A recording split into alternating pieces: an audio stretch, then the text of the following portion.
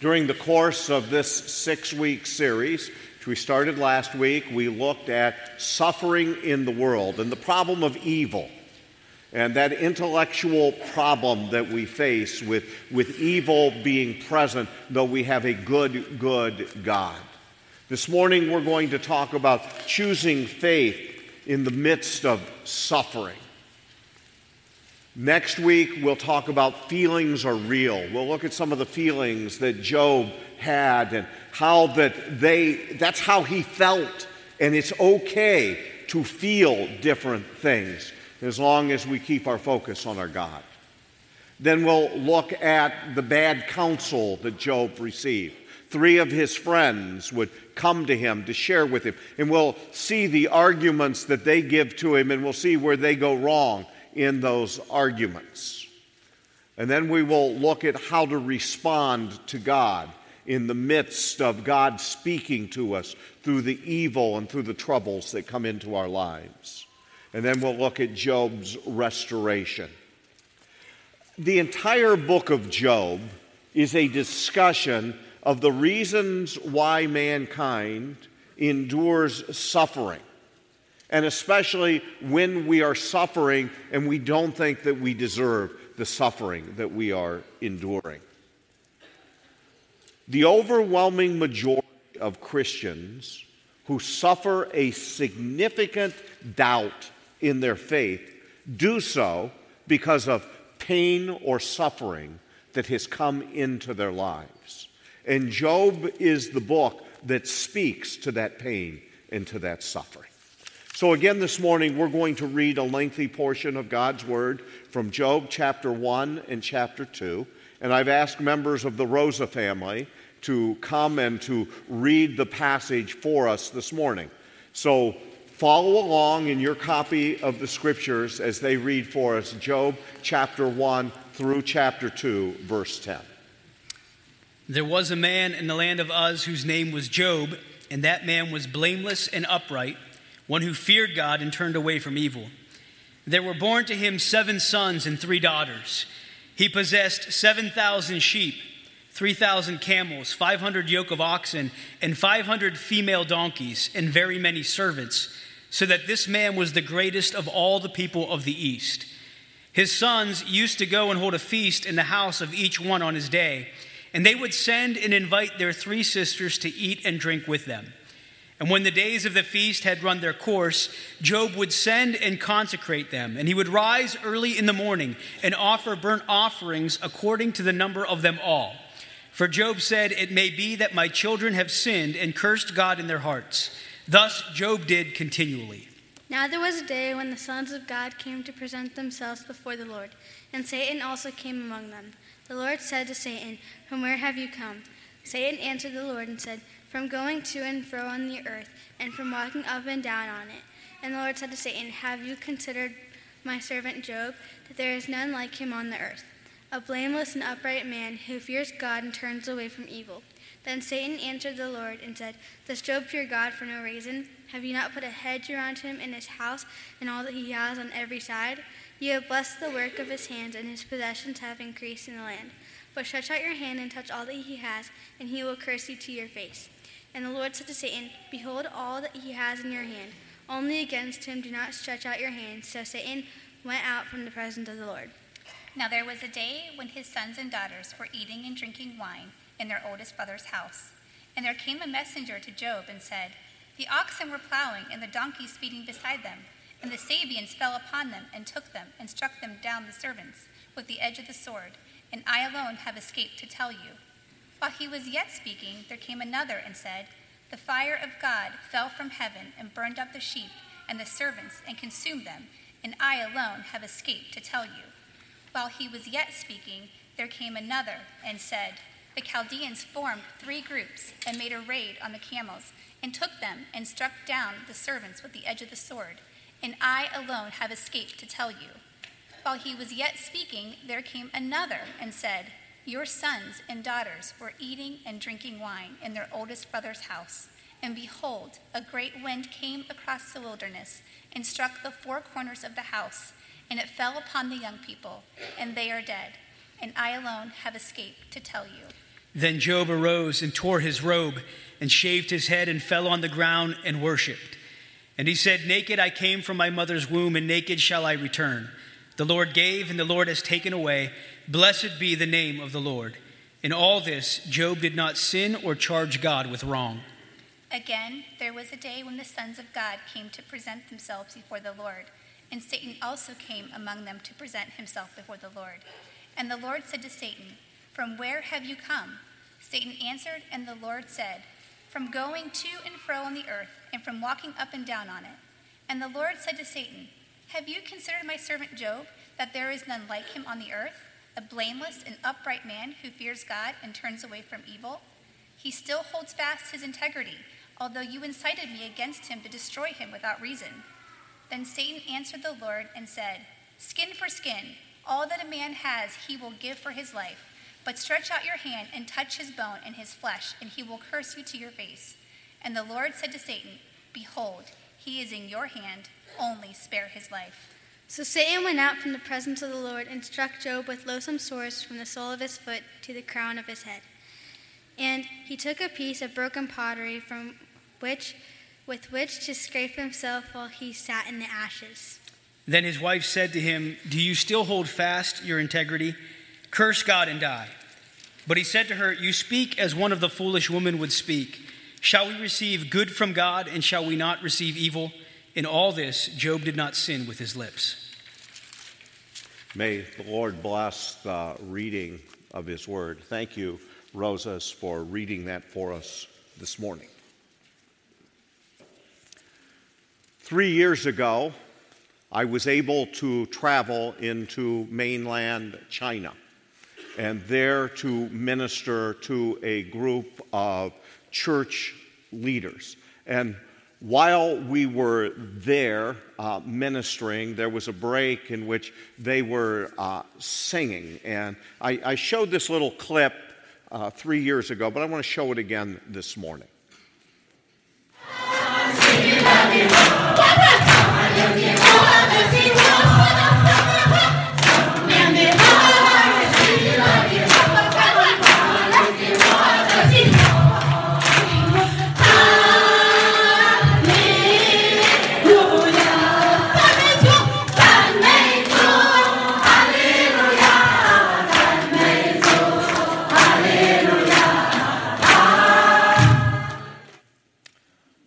Rejoicing and praising the Lord.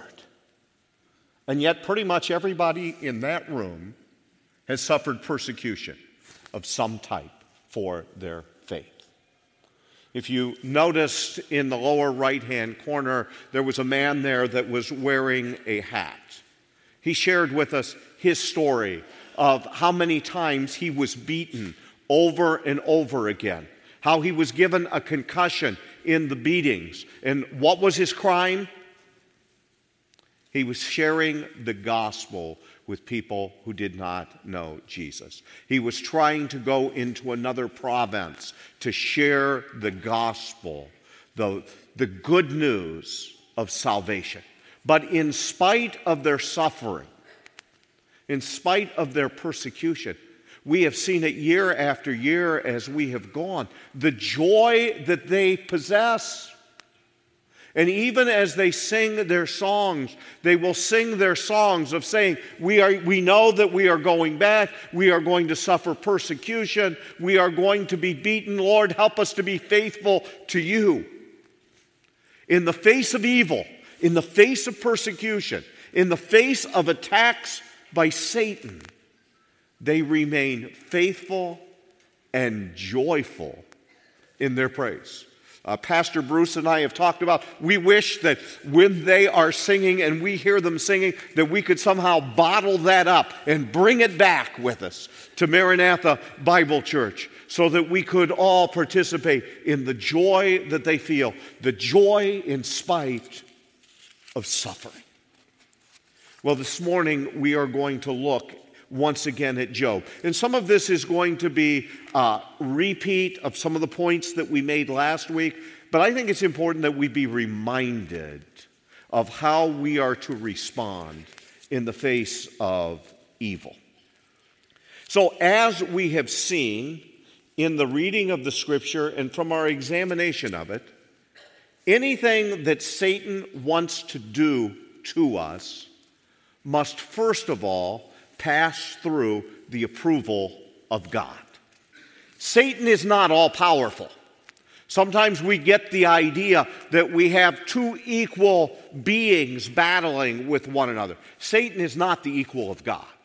In no way is he as powerful as our omnipotent God. Now, that's what causes us often to struggle with this question of evil, because we know that we serve a God who is all good and a God who is all powerful, and he could stop any evil from happening.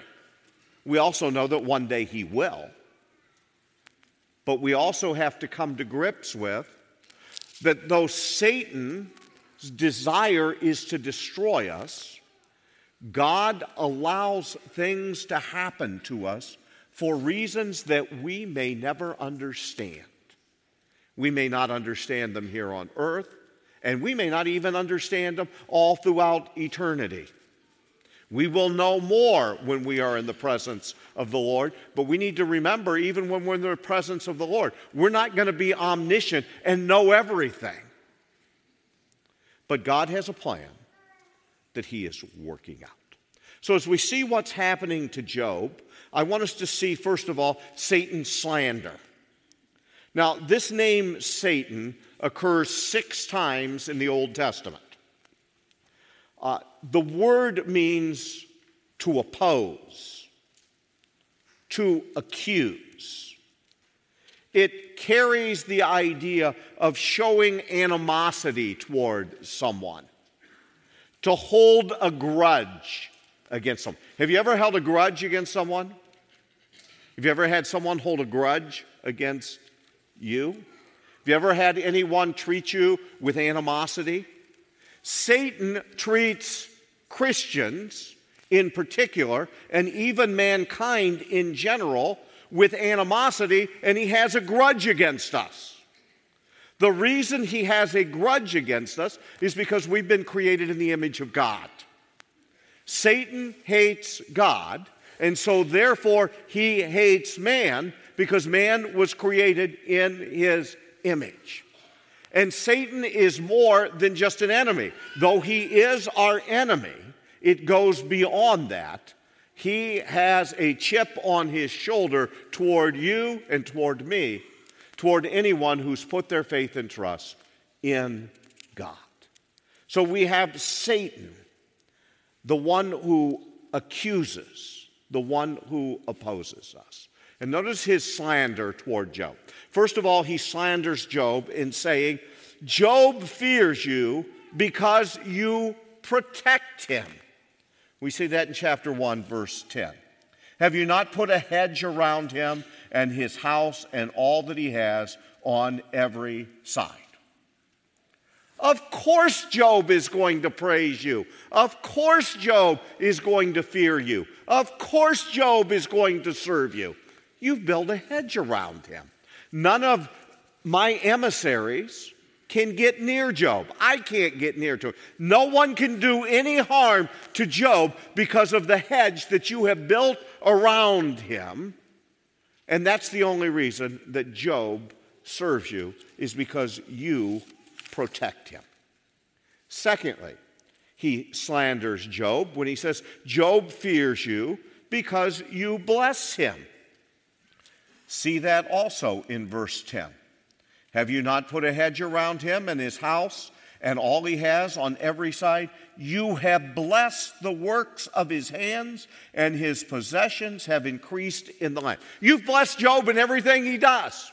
Everything he sets his hand to, you keep blessing him and blessing him. You give him more and more. You know, the book opened with all the possessions that Job had. That would have made Job probably the richest man in the region in which he lived. And he's acquiring more and more wealth, more and more possessions. And Satan says to God, of course he fears you. Who wouldn't? As long as you bless and bless and bless and bless and don't let anything bad happen to him. And then he slanders Job over in chapter 2, saying, Job serves you and fears you because you provide good health to him. Notice he says in verse 4, Satan answered the Lord and said, skin for skin. That's an interesting statement, isn't it? Skin for skin. All that a man has, he will give for his life. But stretch out your hand and touch his bone and flesh, and he will curse you to your face.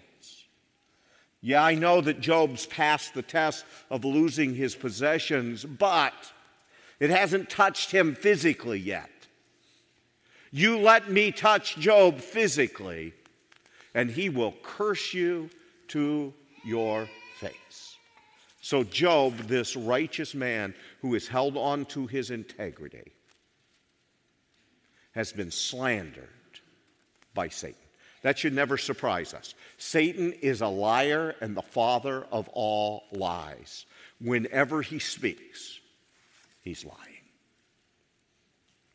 The next thing that I want us to see is Job's loss. In chapter 1, in verses 13 to 17, he loses his possessions. As you were listening to the scripture being read, did you hear how messenger after messenger after messenger comes? And it's all on the same day, one after another, until he has lost all of his possessions, all of them taken away. Next, he loses his family. In verses 18 and 19, we have the story of the wind coming. A tornado came and struck the house where Job's 10 children were. And he loses all 10 of his children on the same day that he's lost all of his possessions. His family is gone. Then in chapter 2, we see that he loses his health. In verses 7 and 8, we see that Satan touches him and he breaks out in boils all over his body, from the bottom of his feet to the top of his head. And he's itching everywhere. And it itches so badly that he takes a piece of broken pottery and he just scrapes it over his skin, trying to get some relief from the itch. Have you ever had an itch before? An itch that doesn't seem like it's going to go away? How does that affect you? This is happening with Job. He's lost his health. And then he loses his wife's support. His most important relationship on the earth is that which his wife, and he loses that because she's had enough. And she says in verse 9, do you still hold fast your integrity, curse God, and die? Now, I said last week, and I'm going to repeat again this week, I think we need to give a break to Mrs. Job and not be too hard on her. I think she's speaking out of her emotions. She's speaking out of how she feels. After all, she's lost 10 children in one day. After all, she lost all of her possessions in one day. And now she has seen the health of her husband deteriorate. And with no seeming cause for all of this to happen, she's frustrated. She's filled with grief. And she tells her husband, enough, enough. I've had enough. Shouldn't you have enough too? Just curse God and die. Well, let's look at Job's response. Chapter 1, verse 20. After hearing the news of all his possessions being gone and his 10 children being dead, we read, then Job arose and tore his robe, shaved his head, and fell on the ground and did what? He did what? He worships God. He focuses on God and gives praise and worship to him. We go on, verse 21. He said, naked I came from my mother's womb, and naked shall I return. The Lord gave, and the Lord has taken away. Blessed be the name of the Lord.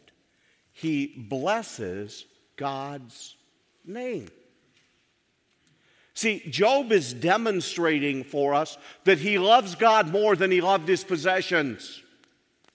That he loved God more than he even loved his children. And I'm sure that Job loved his children because we see in chapter 1, he made sacrifices for his children in case they may have sinned somehow inadvertently. He is concerned about them. So he loves and cares for his children, but he loves God even more. See, what we have to ask ourselves is the question: in affluent America, with all that we have, all the blessings that have been poured down upon us, do we love the gifts that God has given to us? Or do we love the giver of those gifts? See, if we only love God because of the blessings he pours into our lives, when the gifts go away, we turn against God. But if we love the giver of the gifts, we will recognize that he can give and he can take away. Those are exactly the words of Job. Matter of fact, it sounds like a song we sing around here. He gives and takes away. So if you don't happen to like the words to that song, you Christian friend, you really have a problem, because they come right out of the words of Scripture. That God gives, God takes away, but he blesses the name of God. In Proverbs, we read in chapter 18, verse 10, the name of the Lord is a fortified tower. The righteous run to it and are safe. You can always run to the name of the Lord. You can always call upon the Lord. And those who know God and love God will find refuge in the name of the Lord. He blesses God's name. Next, he holds on to his integrity.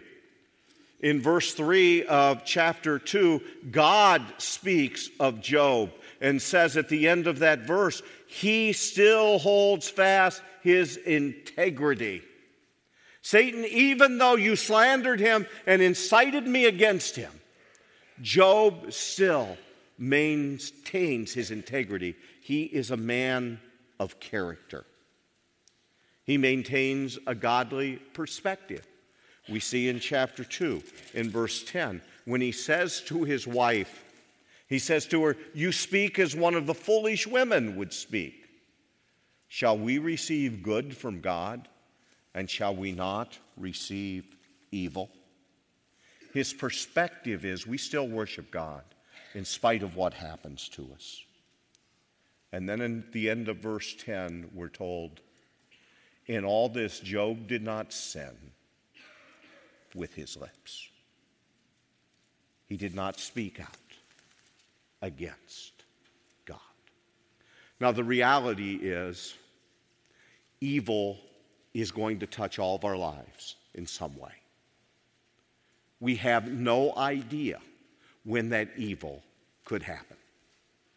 We have no idea how our lives can change in a moment. We could leave this place today and receive a phone call that would totally change the direction of our lives. We could get an email today that would totally change things for us. But we have a God who is still in control. And though evil is going to touch each of our lives, we need to maintain a focus on responding correctly. This morning, I want you to hear the testimony of a lady from our church that evil has touched her life, and I'll let her share with you her story. I'm asking Joan Schaefer to come up and share with us this morning.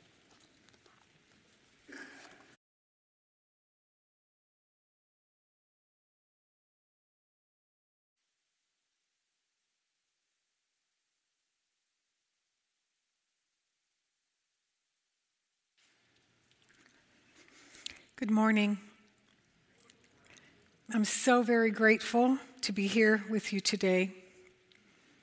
I'd just like to take this opportunity to thank you for praying for me and my family during the past 2 years. God has heard your sincere and fervent prayers on our behalf, and we believe those prayers have contributed to extending my life. I realize that there are many here today that are facing difficulties in your own life, and I want to encourage you that as my husband Bob and I become aware of your needs, we are praying for you and your family as you have so faithfully prayed for us. On February 22nd, 2018, in the course of one day, God placed me on a different path. I had been experiencing some abdominal pain. I had already been to 2 doctors who gave me a clean bill of health. But I knew something was wrong, regardless of what I was being told. So at 9 a.m. on the 22nd, I called my internist to schedule an appointment. There was a cancellation, and she said, "Why don't you just come in today at 2?" By 4 o'clock, I was having a CAT scan, and at 9 o'clock that night, the doctor called me at home to tell me to hope for the best, but prepare for the worst. I was diagnosed with stage 3C epithelial ovarian cancer. This very aggressive cancer had already metastasized, and I had multiple tumors throughout my abdomen, with the largest 11 centimeters. I was quickly scheduled for surgery, and all the cancer visible to the human eye was removed, and I was given a 30% chance of survival. 6 months after my diagnosis, a CAT scan revealed the cancer had returned with a vengeance. This time, I was told if I didn't take chemotherapy, I only had weeks to live. I submitted myself to the treatment, and at the end of the chemotherapy in April of 2019, I began taking a daily pill called a PARP inhibitor, which is intended to disrupt the cancer's DNA and slow its replication. I will take this medication as long as my body will tolerate it, and the hope is that it will extend my life by some months. I would have never chosen this path, not so much for myself, but because of the pain it has caused my loved ones. But in spite of that, this path has fortified our faith and deepened our love for Jesus.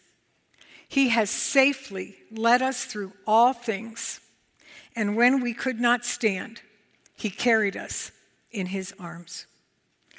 Early in my diagnosis, I didn't ask God why. I asked what. What was he doing, and what did he want me to do? I've asked similar questions of God throughout my life, and I didn't always receive such a definitive answer. But this time, he spoke clearly, and he said, "This is our time. This is our window of opportunity. Because of this diagnosis, people will come to you, and you will point them to me, and I will bind up the brokenhearted, and I will set the captives free." I have always known that our experiences are purposeful and that God can use anything for our good and his glory. But when he so graciously reminded me that through my journey, others might be blessed and his character would be displayed in undeniable ways, I felt humbled and honored that he would use me in this way. I'm not going to lie to you and tell you that I never cried or that I was never afraid or that I didn't experience sadness. But I am going to say that in the midst of the human emotions experienced during this unexpected journey, I have been filled with deep, abiding peace, resolute trust in my Father. And although I don't know what each day will bring, I know that God knows, and that is just simply enough for me. I was well prepared for this journey. I knew the character of my Father. I've walked with him for 37 years, and I trust him implicitly. He has been a witness to my life, my constant companion. And while our most cherished relationships on earth are bound by human limitations, God is present with us at all times and in every place, and we are never alone. Isaiah 46:4 says, "Even to your old age and gray hairs, I am he. I am he who will sustain you. I have made you, and I will carry you." From the moment of my diagnosis, I have felt as though the Lord has cradled me in his arms. I've been lifted up and held near his heart, and I have been in the blazing fire, but the Lord was there as well. I do not account my life of any value or as precious to myself, if only I may finish my course and the ministry that I have received from the Lord Jesus. I love the Lord. He's my refuge. He is my strength. He is my rock. He is my fortress. He is my deliverer. He is my shield and my stronghold. And only my Lord can give quietness, peace, rest, and sweet, abiding joy in the midst of the most difficult circumstances.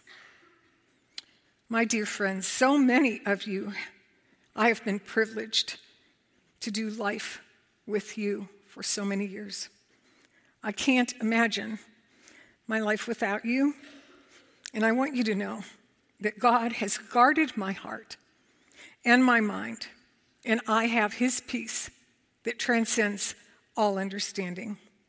Your love and your prayers have blessed me beyond measure, and it's impossible for me to tell you how God has used you to encourage and support me and my family, not only through this valley experience, but throughout our many years together. I am victoriously living out God's divine purpose for my life, and serving Jesus is a privilege I embrace, regardless of where it takes me. I want to encourage you this morning. Let not your hearts be troubled. Though outwardly we are wasting away, inwardly we are being renewed day by day. And the character of God is not forfeited in our sufferings, but rather it is in the darkest night that he shines the brightest. Thank you.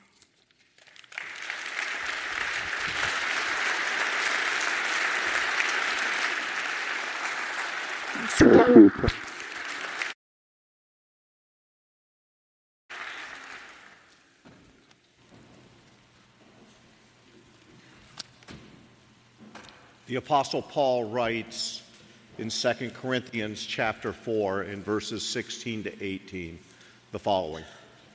Therefore we do not lose heart. Though outwardly we are wasting away, yet inwardly we are being renewed day by day. For our light and momentary troubles are achieving for us an eternal glory that far outweighs them all. So we fix our eyes on not what is seen, but what is unseen. Since what is seen is temporary, but what is unseen is eternal. Job fixed his eyes upon God. He would later say in this book that he knew that his Redeemer lived and that he would be with him one day. fixing our eyes on Jesus. I don't know what you're going through this morning. You may be going through something physically. You may be going through something emotionally. It may be the loss of a loved one. You may be attacked by evil. You may feel that coming upon you today, or you find yourself in the midst of that battle. As we sing this next song, I want to give you opportunity to come forward, to kneel, to stand, and to just turn things over to God, and to just state that you're going to trust Him through whatever it may be that's touching your life, because you want to honor Him and worship Him. So as we stand and sing, the front of the church is open for you to come, kneel, stand, and just pour out your heart to God.